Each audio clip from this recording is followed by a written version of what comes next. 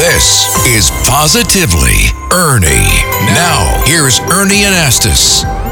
And here we are with another question of the day. Okay, if you could choose one age to live your whole life, what would it be? 30. 30. That's a good number. Tell me why you like 30. Because I think you're old enough to know what you like and know who you are. That's a good time period in your life. You had a good 30? I did.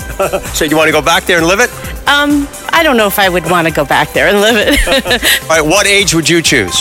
48. 48. Nice number. Why would you choose 48? Because it's the best time of my life, and it's middle age, so I'm still mature and Would you do anything differently? What would you do? improve my golf game. All right, let's hear what age you would pick. You would live it for the rest of your life. What would it be? I think I would like to be around age 25 or 26.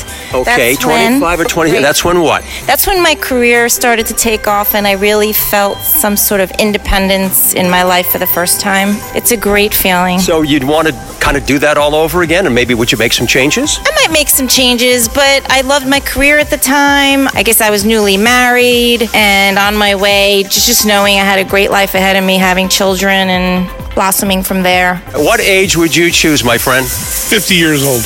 50 years old. That's a nice round number. Tell me why you like that number. It was a great time in my life. The kids are at a point where I can enjoy them on a social and adult level. It's getting edging towards retirement, but lots of energy left. How do you feel when you look back on your life? What are your thoughts? Very fulfilling life. Exciting. Had a great time. Great answers, and thank you so much. With positive news you can use, I'm Ernie Anastas on 77 WABC.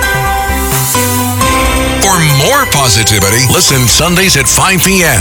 And for even more Ernie, listen anytime to Positively Ernie Extra. Go to WABCRadio.com and the 77 WABC app.